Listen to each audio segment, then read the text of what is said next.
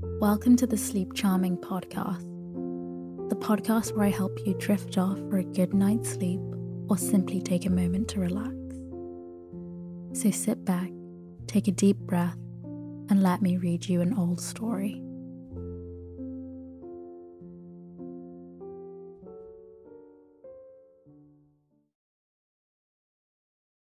Mr. Jones of the Manor Farm had already locked the hen houses for the night, but he was too drunk to remember to shut the pop holes. With the ring of light from his lantern dancing from side to side, he lurched across the yard, kicked off his boots at the back door, drew himself a last glass of beer from the barrel in the scullery, and made his way up to bed where Mrs. Jones was already snoring. As soon as the light in the bedroom went out, there was a stirring and fluttering all through the farm buildings. Word had gone around during the day that old Major, the prized middle white boar, had had a strange dream on the previous night and wished to communicate it to the other animals. It had been agreed that they should all meet in the big barn as soon as Mr. Jones was safely out of the way.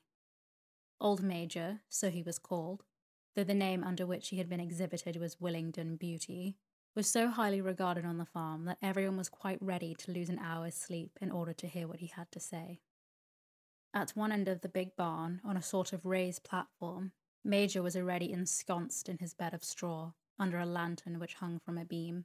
He was 12 years old and had lately grown rather stout, but he was still a majestic-looking pig, with a wise and benevolent appearance, in spite of the fact that his tushes had never been cut.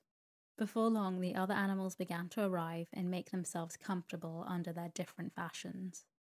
First came the 3 dogs, Bluebell, Jessie, and Pincher, and then the pigs, who settled down in the straw immediately in front of them. The hens perched themselves on the windowsills, the pigeons fluttered up to the rafters, the sheep and cows lay down behind the pigs and began to chew at the cud. The 2 cart horses, Boxer and Clover, came in together, walking very slowly and setting down their vast hairy hoofs with great care, lest there should be some small animal concealed in the straw. Clover was a stout motherly mare approaching middle life, who had quite never got her figure back after her 4th foal. Boxer was an enormous beast, nearly 18 hands high and as strong as any 2 ordinary horses put together. A white stripe down his nose gave him somewhat a stupid appearance, and in fact he was not of first-rate intelligence, but he was universally respected for his steadiness of character and tremendous power of work. After the horses came Muriel, the white goat, and Benjamin, the donkey. Benjamin was the oldest animal on the farm, and the worst-tempered. He seldom talked, and when he did, it was usually to make some cynical remark. For instance, he would say that God had given him his tail to keep the flies off, but that he would sooner have had no tail and no flies. Alone among the animals on the farm, he never laughed. If asked why, he would say that he saw nothing to laugh at. Nevertheless, without openly admitting it, he was devoted to Boxer. The 2 of them usually spent their Sundays together in the small paddock beyond the orchard, gazing side by side and never speaking. The 2 horses had just lain down when a brood of ducklings who had lost their mother fled into the barn. Cheeping feebly and wandering from side to side to find a place where they would not be trodden on, Clover made a sort of wall around them with her great long foreleg, and the ducklings nestled down inside it and promptly fell asleep. At the last moment, Molly, the foolish, pretty white mare, who drew Mr. Jones's trap, came mincing daintily in, chewing a lump of sugar. She took a place near the front and began flirting her white mane, hoping to draw attention to the red ribbons it was plaited with. Last of all came the cat, who looked round as usual for the warmest place, and finally squeezed herself in between Boxer and Clover. There she purred contentedly through Major's speech without listening to a word of what he was saying. All the animals were now present except Moses, the tame raven, who slept on a perch behind the back door. When Major saw that they had all made themselves comfortable and were waiting attentively, he cleared his throat and began. Comrades, you have already heard about the strange dream that I had last night, but I will come to the dream later. I have something else to say first. I do not think, comrades, that I will be with you for many months longer, and before I die, I feel it is my duty to pass on to you such wisdom as I have acquired. I have had a long life. I've had much time for thought as I lay alone in my stall, and I think I may say that I understand the nature of life on this earth as well as any animal now living. It's about this that I wish to speak to you. Now, comrades, what is the nature of this life of ours? Let's face it, our lives are miserable, laborious, and short. We are born, we're given just so much food that will keep the breath in our bodies, and those of us who are capable of it are forced to work till the last atom of our strength. In the very instance that our usefulness has come to an end, we are slaughtered with hideous cruelty. No animal in England knows the meaning of happiness or leisure after he is a year old. No animal in England is free. The life of an animal is misery and slavery. That is the plain truth. But is this simply part of the order of nature? Is it because this land of ours is so poor that it cannot afford a decent life for those who dwell upon it? No, comrades. 1,000 times no. The soil of England is fertile. Its climate is good. It is capable of affording food in abundance to an enormously greater number of animals than now inhabit it. This single farm of ours would support dozens of horses, 20 cows, hundreds of sheep, and all of them living in comfort and a dignity that are now beyond our imagining. Why then do we continue in this miserable condition? Because nearly the whole of the produce of our labour is stolen from us by human beings. There, comrades, the answer to all of our problems. It is summed up in a single word: man. Man is the only real enemy we have. Remove man from the scene, and the root cause of hunger and overwork is abolished forever. Man is the only creature that consumes without producing. He does not give milk, he does not lay eggs, he is too weak to pull the plough, he cannot run fast enough to catch rabbits, yet he is the lord of all animals. He sets them to work, he gives back to them the bare minimum that will prevent them from starving, and the rest he keeps for himself. Our labour tills the soil, our dung fertilises it, and yet there is no one of us that owns more than his bare skin. You cows that I see before me, how many thousands of gallons of milk have you given during the last year? And what has happened to that milk which should have been breeding up sturdy calves? Every drop of it has gone down the throats of our enemies. And you hens, how many eggs have you laid in the last year? How many of those eggs were hatched into chickens? The rest have all gone to the market to bring in money for Jones and his men. And you, Clover, where are those 4 fowls you bore, who should have been the support and pleasure of your old age? Each was sold at a year old. You will never see one of them again. In return for your confinements and all of your labour in the fields, what have you ever had except your bare rations in a stall? And even the miserable lives we lead are not allowed to reach their natural span. For myself, I do not grumble, for I am one of the lucky ones. I am 12 years old and have had over 400 children. Such is the natural life of a pig. But no animal escapes the cruel knife in the end. You young porkers who are sitting in front of me, every one of you will scream your lives out the block within a year. To that horror we all must come. Cows, pigs, hens, sheep, everyone.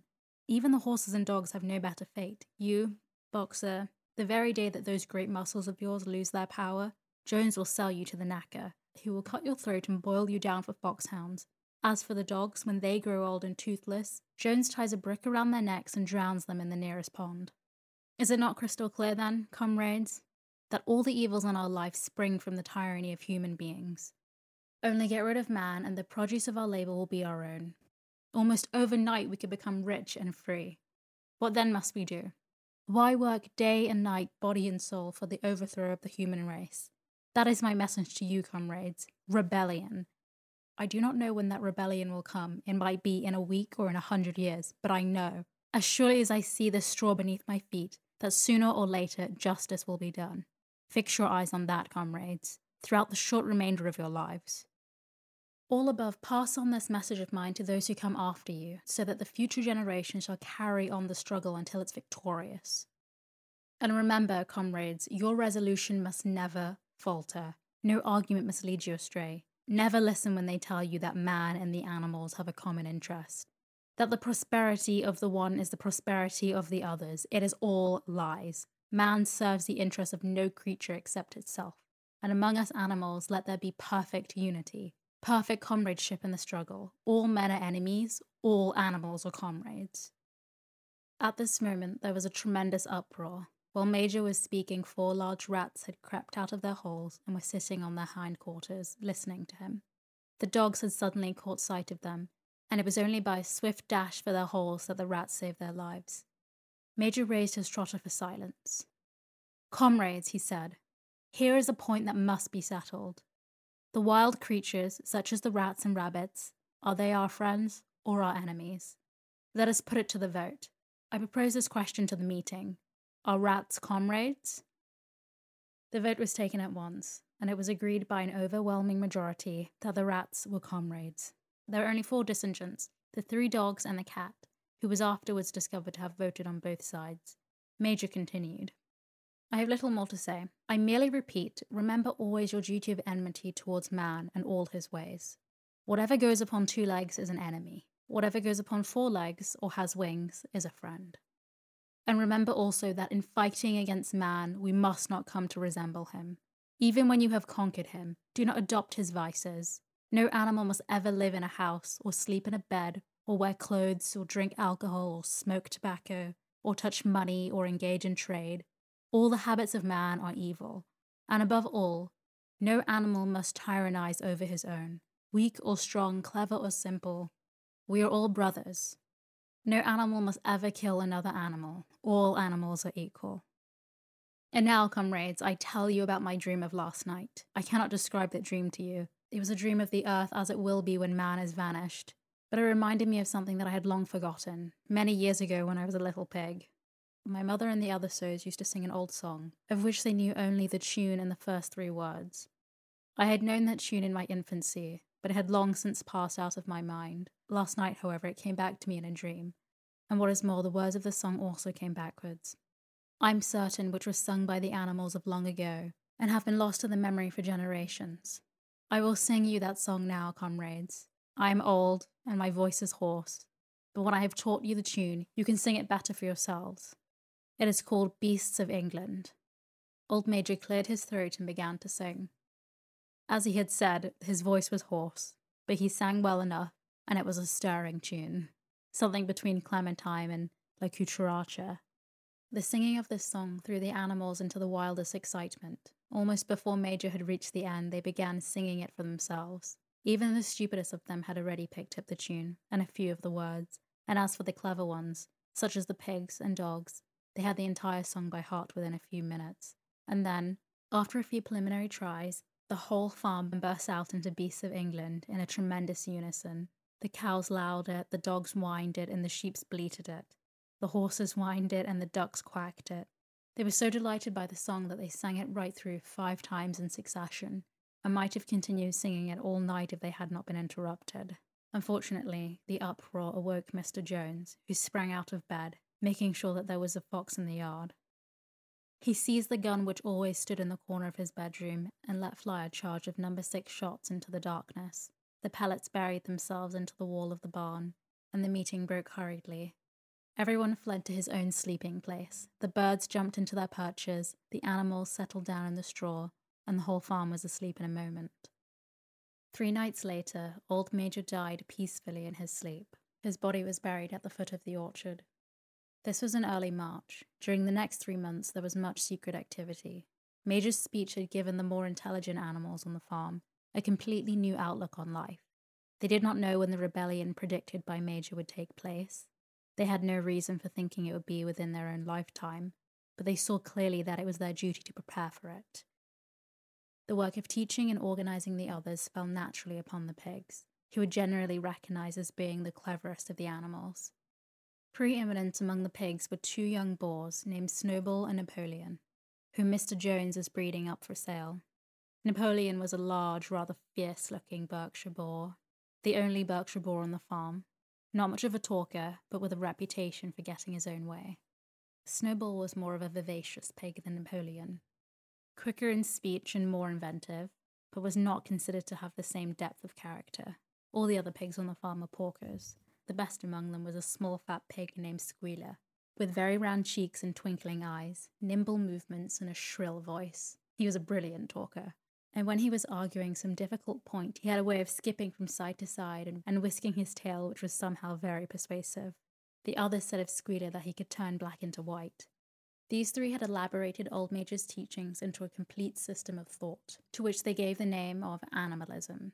Several nights a week after Mr. Jones was asleep, they held a secret meeting in the barn and expounded the principles of animalism to the others. At the beginning, they were met with much stupidity and apathy. Some of the animals talked of the duty of loyalty to Mr. Jones, whom they referred to as Master, or made elementary remarks such as, "Mr. Jones feeds us. If he were gone, we would starve to death."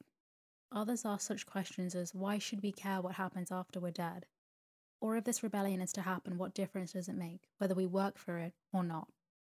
And the pigs had great difficulty making them see that this was contrary to the spirit of animalism. The stupidest questions of all were asked by Molly, the white mare. The very first question she asked Snowball was, "Will there still be sugar after the rebellion?" "No," said Snowball firmly. "We have no means of making sugar on this farm. Besides, you do not need sugar. You will have all the oats and hay you want." "And shall I still be allowed to wear ribbons in my mane?" asked Molly. "Comrade," said Snowball, "those ribbons that you are so devoted to are the badge of slavery. Can you not understand that liberty is worth more than ribbons?" Molly agreed, but she did not sound very convinced. The pigs had an even harder struggle to counteract the lies put about Moses the tame raven. Moses, he was Mr. Jones's special pet, a spy and tale-bearer, but he was also a clever talker. He claimed to know the existence of a mysterious country called Sugar Candy Mountain, to which all the animals went when they died. It was situated somewhere up in the sky, a little distance beyond the clouds, Moses said.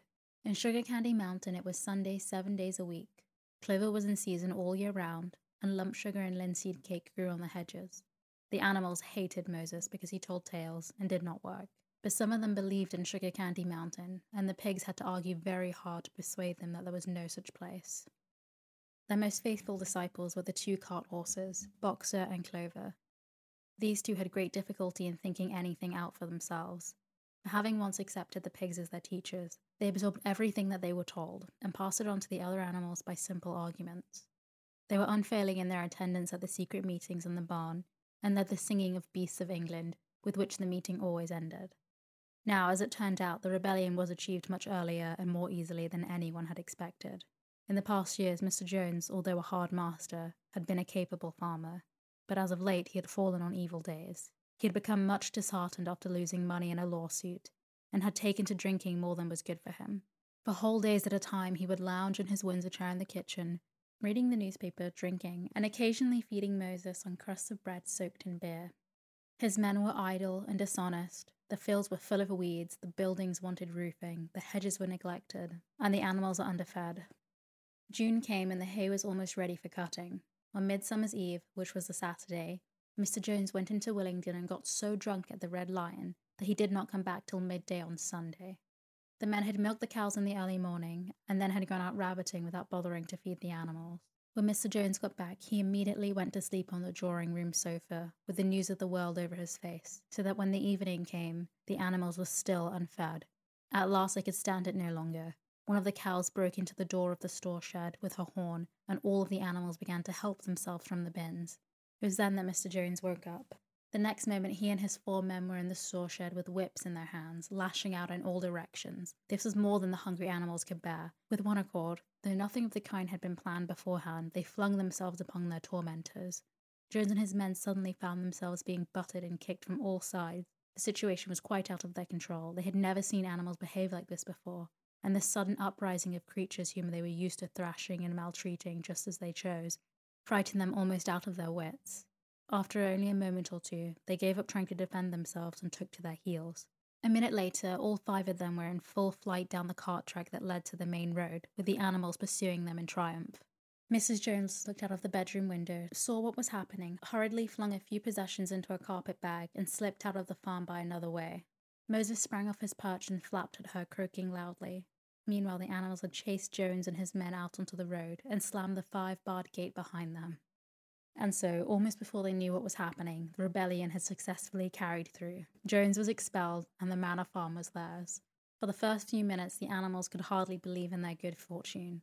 The first act was to gallop into a body right round the boundaries of the farm, as though they made quite sure that no human being was hiding anywhere upon it, and they raced back to the farm buildings to wipe out the last traces of Jones's hated reign.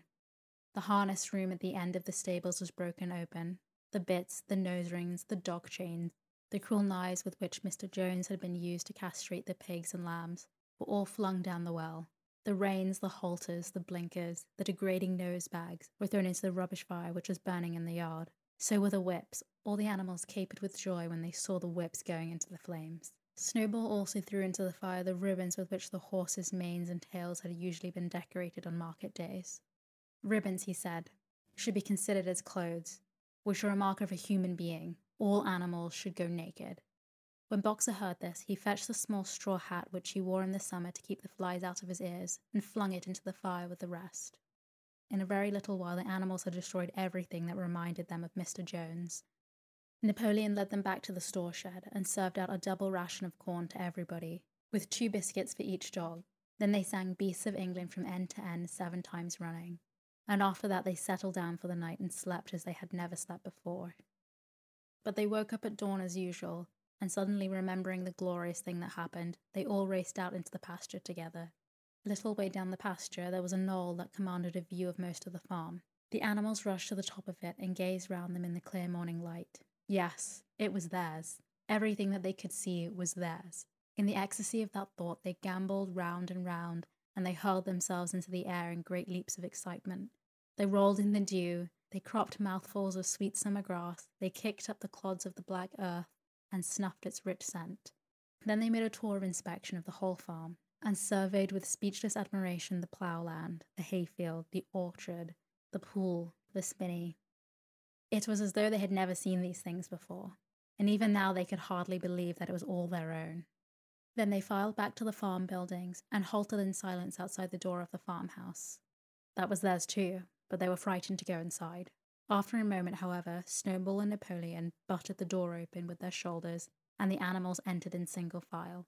Walking with the utmost care for fear of disturbing anything, they tiptoed from room to room, afraid to speak above a whisper, and gazing with a kind of awe at the unbelievable luxury. At the beds with their feather mattresses, the looking-glasses, the horsehair sofa, the Brussels carpet, the lithograph of Queen Victoria over the drawing-room mantelpiece. They were just coming down the stairs when Molly was discovered to be missing.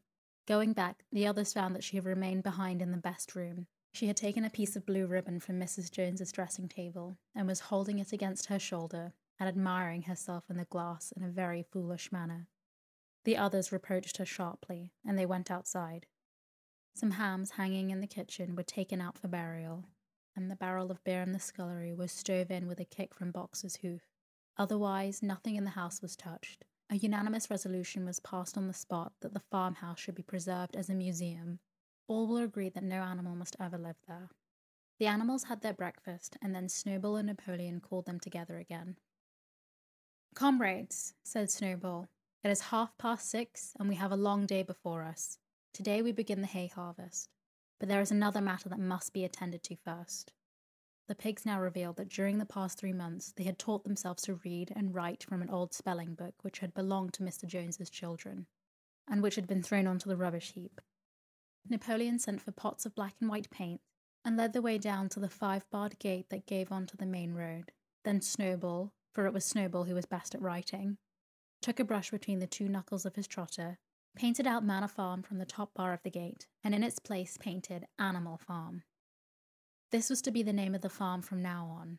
After this they went back to the farm buildings, where Snowball and Napoleon sent for a ladder which they caused to be set against the end of the wall of the big barn. They explained that by their studies of the past 3 months, the pigs had succeeded in reducing the principles of animalism to 7 commandments. These 7 commandments will now be inscribed on the wall. They would form an unalterable law by which all the animals on Animal Farm must live forever after. With some difficulty, for it is not easy for a pig to balance himself on a ladder, Snowball climbed up and set to work, with Squealer a few rungs below him holding the paint pot. The commandments were written on the tarred wall in great white letters that could be read 30 yards away. They ran thus: the 7 commandments. 1. Whatever goes upon 2 legs is an enemy. 2. Whatever goes upon 4 legs or has wings is a friend. 3. No animal shall wear clothes. 4. No animal shall sleep in a bed. 5. No animal shall drink alcohol. 6. No animal shall kill any other animal. 7. All animals are equal. It was very neatly written, except that friend was written frind, and one of the S's was the wrong way around. The spelling was corrected all the way through, though. Snowball read it aloud for the benefit of the others. All the animals nodded in complete agreement, and the cleverer ones at once began to learn the commandments by heart. "Now, comrades," cried Snowball, throwing down the paintbrush, "to the hayfield! Let us make it a point of honour to get into the harvest more quickly than Jones and his men could do." But at this moment, the 3 cows who had seemed uneasy for some time past set up a loud lowing. They had not been milked for 24 hours, and their udders were almost bursting. After a little thought, the pigs sent for buckets and milked the cows fairly successfully, their trotters being well adapted to this task. Soon there were 5 buckets of frothing, creamy milk, at which many of the animals looked with considerable interest. "What is going to happen to all of that milk?" said someone. "Jones used sometimes to mix it in our mash," said one of the hens. "Never mind the milk, comrades," cried Napoleon, placing himself in front of the buckets. "That will be attended to. The harvest is more important. Comrade Snowball will lead the way. I shall follow in a few minutes. Forward, comrades, the hay is waiting." So the animals trooped down to the hayfield to begin the harvest, and when they came back in the evening, it was noticed that the milk had disappeared.